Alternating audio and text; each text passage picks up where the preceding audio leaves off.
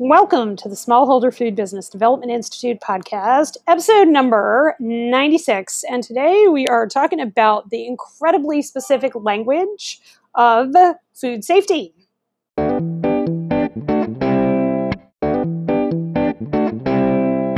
Welcome to the Smallholder Food Development Institute podcast, where we serve up truth so that you can build the profitable, sustainable food business you've always dreamed of. Now here's your host, Dr. Michelle Pfannenstiel.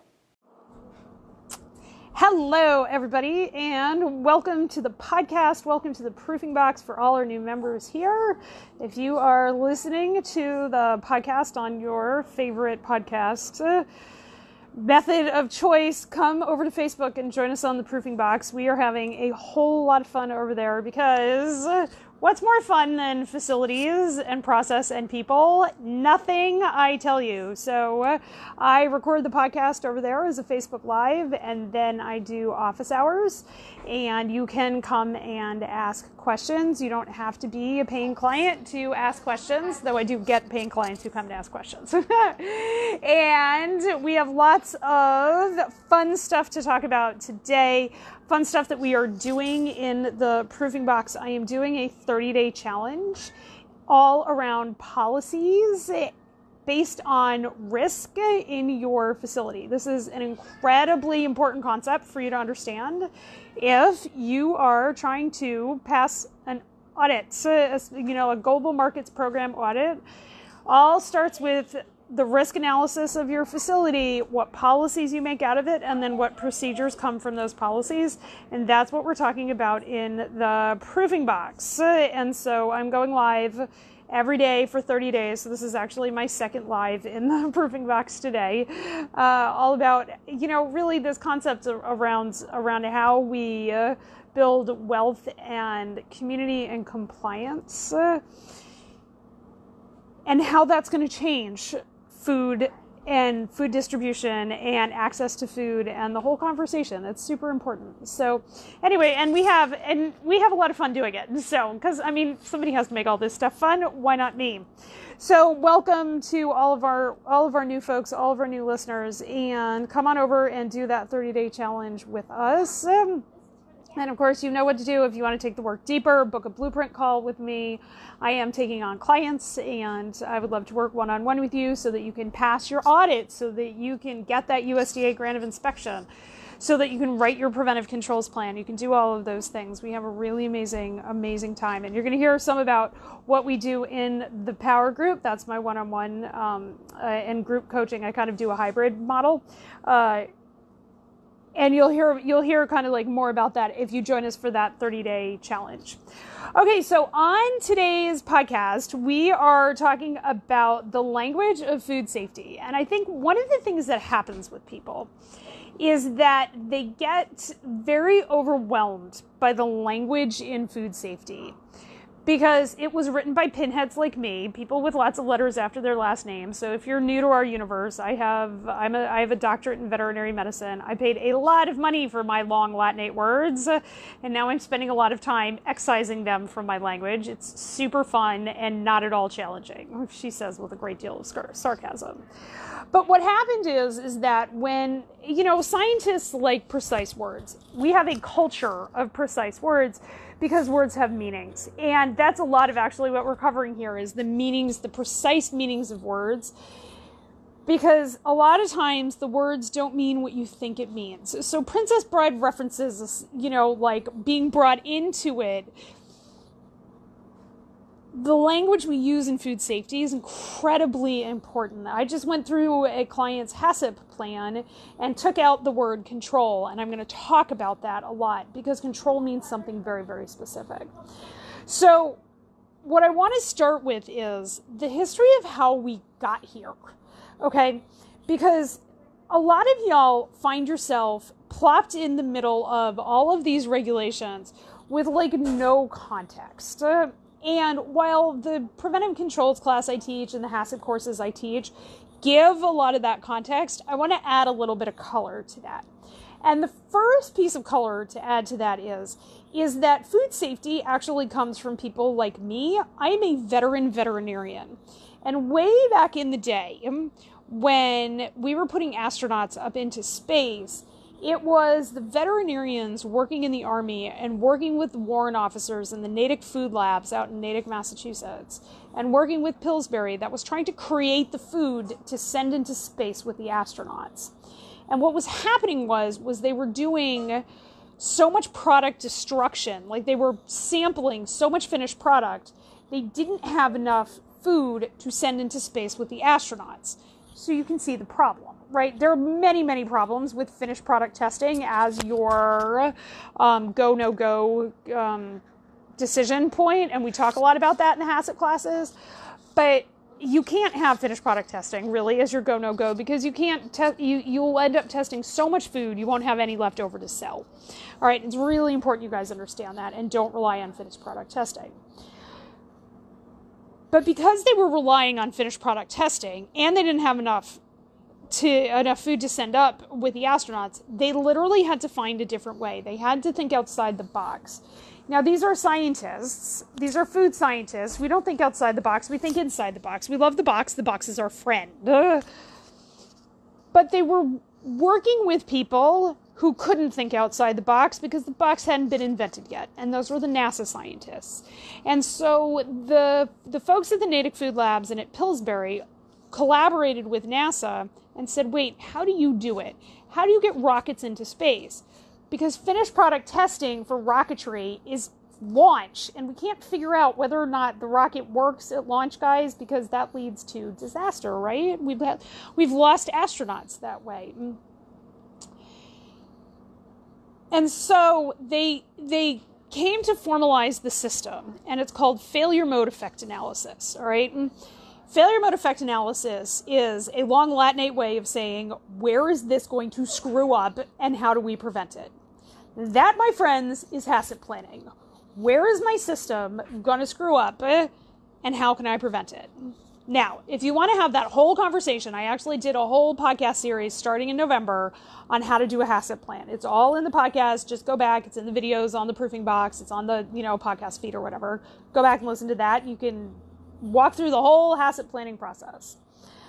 But what I want to talk about today is how did we get to where we are? So we started with NASA and failure mode effect analysis, and now we are at the MEGA-REG, the Preventive Controls Plan, as it's promulgated in Canada, in Europe, in America.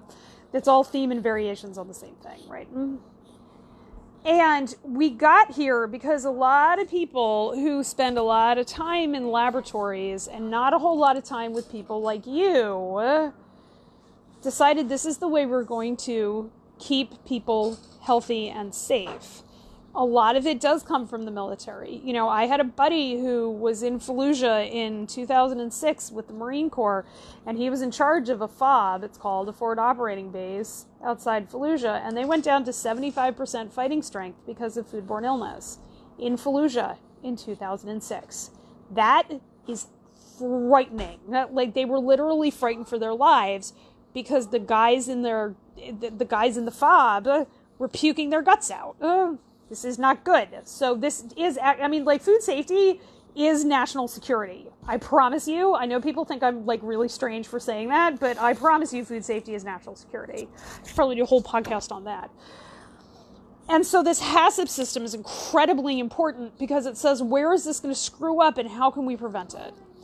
And that all of the words in HACCP mean something. But what ended up happening is, because of internecine warfare between departments and because of siloization, so compartmentalization, people not talking to each other, people not recognizing that they needed to talk to each other, I wouldn't be particularly surprised if inter-school and PhD rivalry came into this, because that's how scientists are. They're like a lot of big fish in little ponds, and they can be really protective and things like that.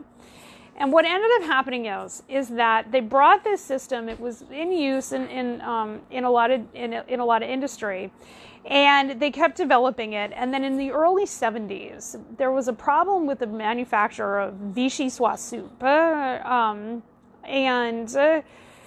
that's potato and leek soup. And of course, potatoes and leeks, they come from the ground. This was a canned soup. Okay, so I hope all of you are automatically thinking botulism, right? And there was a soup manufacturer in the early 70s that killed a bunch of people with botulism in their Vichy swab. And the FDA went in there, and it turns out the FDA didn't have any jurisdiction to shut these people down, even though their manufacturing process was killing people. So they had to fix that. That stuff takes time. Then they had to come out with something called the low acid canned food regulation, because there were no time and temperature and pressure things for industry to follow. There was no requirement that anything be documented. There was no requirement that anybody that knew what they were talking about set your limits on time and temperature and pressure. And so they had to fix all that, and it took a long time. Okay. And then what happened was they recognized there was a huge problem in the fisheries industry, because the fisheries industry was also making people sick with botulism and smoked fish. And so over in the FDA, they decided to implement HACCP planning, but they themselves didn't go about it in a robust manner. Now, I'm sure they did the best that they could, right? But they didn't go about it in a robust and documented manner. And so they created HACCP planning, but they didn't follow the 7 steps of HACCP planning, or the 12 steps, kind of depending upon how you look at it. So the first formalized, legally required HACCP planning was over in fisheries, under FDA fisheries. And it's done by CFSAN, the Center for Food Safety and Applied Nutrition. And what they did was they said, all that we care about is the critical control points and the critical limits and the monitoring of those critical limits. Yes, there are other things that we have to worry about. Let's call those sanitary control procedures. As long as you have, a relatively clean facility and good water and separation of like your toileting facilities and things like that, you're good. It's not a big deal. Because fisheries, you have to understand, at that time, in Maine, they were picking crab meat on dirt floors and on wood tables. They were picking fully cooked crab meat to sell. Okay, and there were, and not as many people died as you might have thought, but people did die, and so they implemented HACCP over in the FDA. Okay, and they defined a HACCP plan over in the FDA only as the documentation of the critical control points, critical limits, monitoring, and verification. And then they said this doesn't apply to anybody or anything else. And so they took that literally. Fast forward another decade, and in the early 90s, the Odawalla Juice Company killed a bunch of people with Shiga toxin E. coli in their unpasteurized juices. And that was the impetus to get the juice HACCP plan passed. Okay, because all this stuff has to get passed by Congress. Well, by then, industry and academia had advanced their knowledge on systems. And so when they changed the definition of HACCP, and they said, no, HACCP starts with form your team. And it goes through the 5 pre-steps of HACCP. And then the 6th step of HACCP is do a hazard analysis. In fisheries HACCP, you have to do a hazard analysis. You don't have to write it down. Now, how you do a hazard analysis without writing it down is pretty much beyond me. I am not that smart. But it's not legally required. Over in juice HACCP, it is absolutely it is absolutely required to have a documented hazard analysis.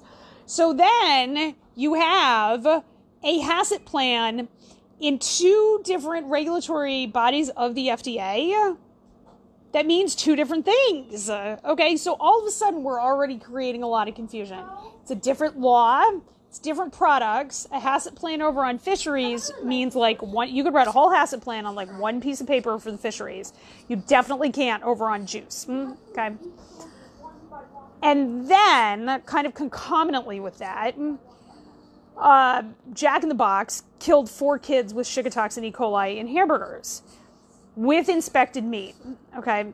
And FSIS, Food Safety Inspection Service, was publicly humiliated because everybody said, how can this meat have Shiga toxin E. coli in it if it's inspected? There's huge amounts of politics that went behind this, but the long and the short of it is that there was a lawyer out in Seattle, Portland or Seattle, I remember, Bill Marler, who made his name by suing the snot out of FSIS and Jack in the Box and forcing changes. And then we got the mega reg, okay, or the pathogen control, the pathogen control regulation under FSIS, under the USDA.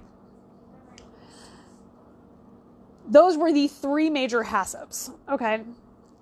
They are all very different.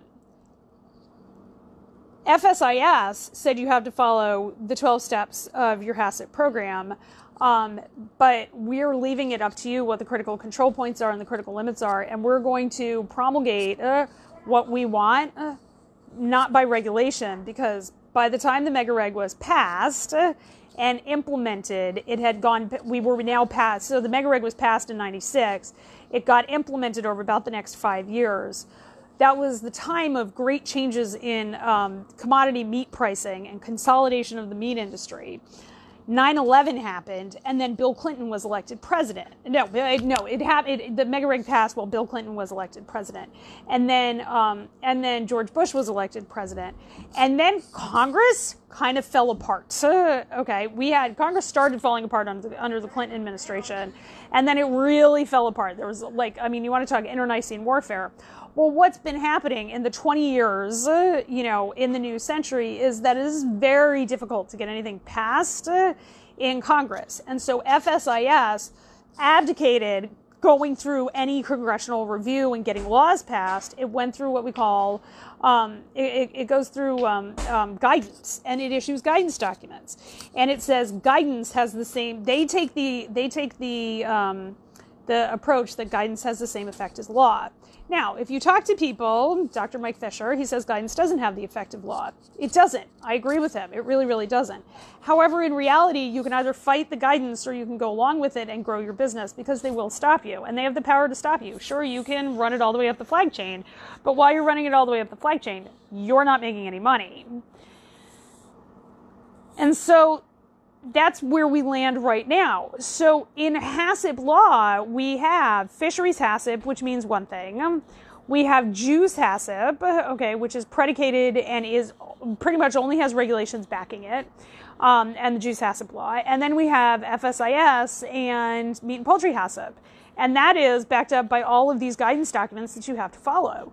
So is it any wonder people are confused? Absolutely not. Absolutely not. I mean, I do this, I teach this day in and day out, and I still screw up. I was on the phone with somebody, and I was trying to, remember, the third part of Appendix B under FSIS, and, it's just crazy. There's nobody that can keep all of this stuff in their head, and so I try not to. But that's the history of how we got here.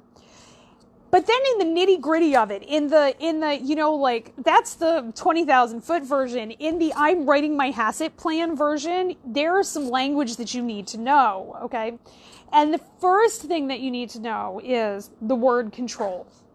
It's incredibly important that you only use the word control correctly, okay? And I fix a lot of HACCP plans that do this. HACCP stands for Hazard Analysis for Critical Control Points. And control is incredibly important, as I have said. And control means that you have mitigated the risk to almost near zero of a hazard occurring. So then that gets to the question of what's a hazard. That also has a very specific definition. If a hazard needs control, that means the hazard is reasonably likely to occur. Well, what the hell does reasonably likely to occur mean? That also has very strict usage. So let's go through all of that. There is a process by which we do this, and it's called a hazard analysis. And you can go listen to the hazard analysis podcast, and I walk you through the process. But the question is, what you do is you identify your hazards. Your hazards come from risks. So risks are 30,000 feet. Hazards are 10 feet. Hazards are the physical, chemical, microbial things that can go wrong with your food. You got to identify your hazards, okay? And then you've got to figure out whether or not your hazards are reasonably likely to occur. If they have happened in the past in your facility, they're reasonably likely to occur.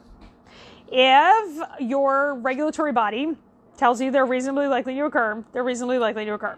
If you do a Google search on your food with the word recall and your food has been recalled for a hazard, it is reasonably likely to occur. Okay?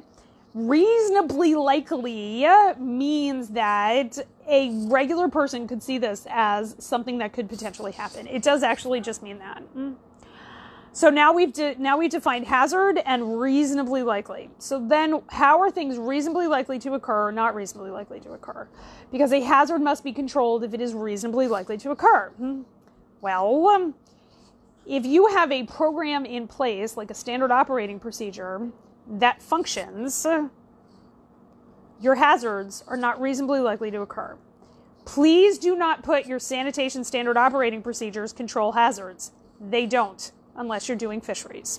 Sanitation controls hazards in fisheries. It does not anywhere else. Okay? Sanitation preventive controls hazards in a preventive controls plan. Not anywhere else. Okay? This language is very, very important. So if you are controlling something, that means it is reasonably likely to occur. Okay? We write over in FSIS a listeria control plan because in a ready-to-eat plant, they have determined listeria is reasonably likely to occur. We write a sanitary preventive control plan over on the preventive control side of the house because listeria is reasonably likely to occur in a ready-to-eat plant, and we have to control for it. If it is reasonably likely to occur, you've got to control for it. Okay? And control means that you reduce the hazard so that it's not detectable, so that it doesn't ever pop up again. There are some shades on this over on preventive controls, and if you're wondering about that, go take the preventive controls class. But if you control a hazard, you don't ever have to re-control it. Okay? If you kill all the Shiga toxin E. coli in your product and it never gets introduced again, then that hazard is controlled. If it gets introduced again, then the hazard isn't controlled. And we've always got to control hazards as far down in the process as we can. Okay? So control means something very, very specific. Controls are defined by critical control points, and they have critical limits. All right? And critical limits are, of course, measurable things that demonstrate that you've controlled something. Anything that needs controlling and needs a critical limit also needs to be monitored. Monitored really means something. It's a planned series of actions that documents that you've met your critical limit and your food isn't adulterated. Mismonitoring, it's the same thing as missing your critical limit. Then all of this stuff, so that is, that gives you some idea about all of the very, very careful language that we have to use. And then once we do all that, we have to verify and validate. Okay. Ronald Reagan famously once said, trust but verify. Okay, I use that a lot in my teaching. We've got to verify. Verify means tell the truth. And verification has a very specific, it's not just as overall like, yeah, I'm really telling the truth. Verification is very, very specific. You have to review your records. You have to watch people doing what they're supposed to be doing and determine whether or not they're doing it. Okay? You have to accuracy check all of your stuff, your thermometers, your water activity meters, your pH meters, all the stuff. You gotta accuracy check those, okay? Over on the FDA side of the house, they consider finished product testing a method of verification. It absolutely, absolutely can be, okay? But only in combination with the other things. So that's what verifying is. Then there's validation, and validation is actually a substep of verification that we do first, okay? And you hear me talking about 90-day validations an awful lot. A validation is a scientific study that backs up and gives you the truth of what you're doing. You cannot make this stuff up. When I tell somebody that in order to control for listeria in lobsters, you have to cook your product to 185 degrees on an instant read thermometer. I did not make that up. That is written down in the Fisheries Hazard Guide by our friends at the FDA. Okay. When you validate something, somebody with lots of letters after their last name or a regulatory body has given you a piece of paper that says your process, okay, or if you follow this process, which is kind of how we do it over in small food, will control for hazards. The end. That's what you have to do, okay? So that's validation. When we use these words, we have to use them accurately because the FDA and the USDA and your auditor will hold you to those definitions, and we all have to be speaking the same language. All right, my friends, that's what we got for the podcast today. I am deeply happy that you joined me, and if you want to stick around for office hours, I am here for office hours. Otherwise than that, I will see you on the proofing box. Book a call to join the power group, and you will not be alone while you write all of this stuff and get through all of these regulations and all of your audits. So, all right, thank you so much, everybody. You have a great day. Thank you for tuning in to our podcast. Be sure to join us in the Proofing Box, a private Facebook page for food producers filled with valuable information and technical tips. Grow your business by learning from people just like you, all under the guidance of a food safety expert.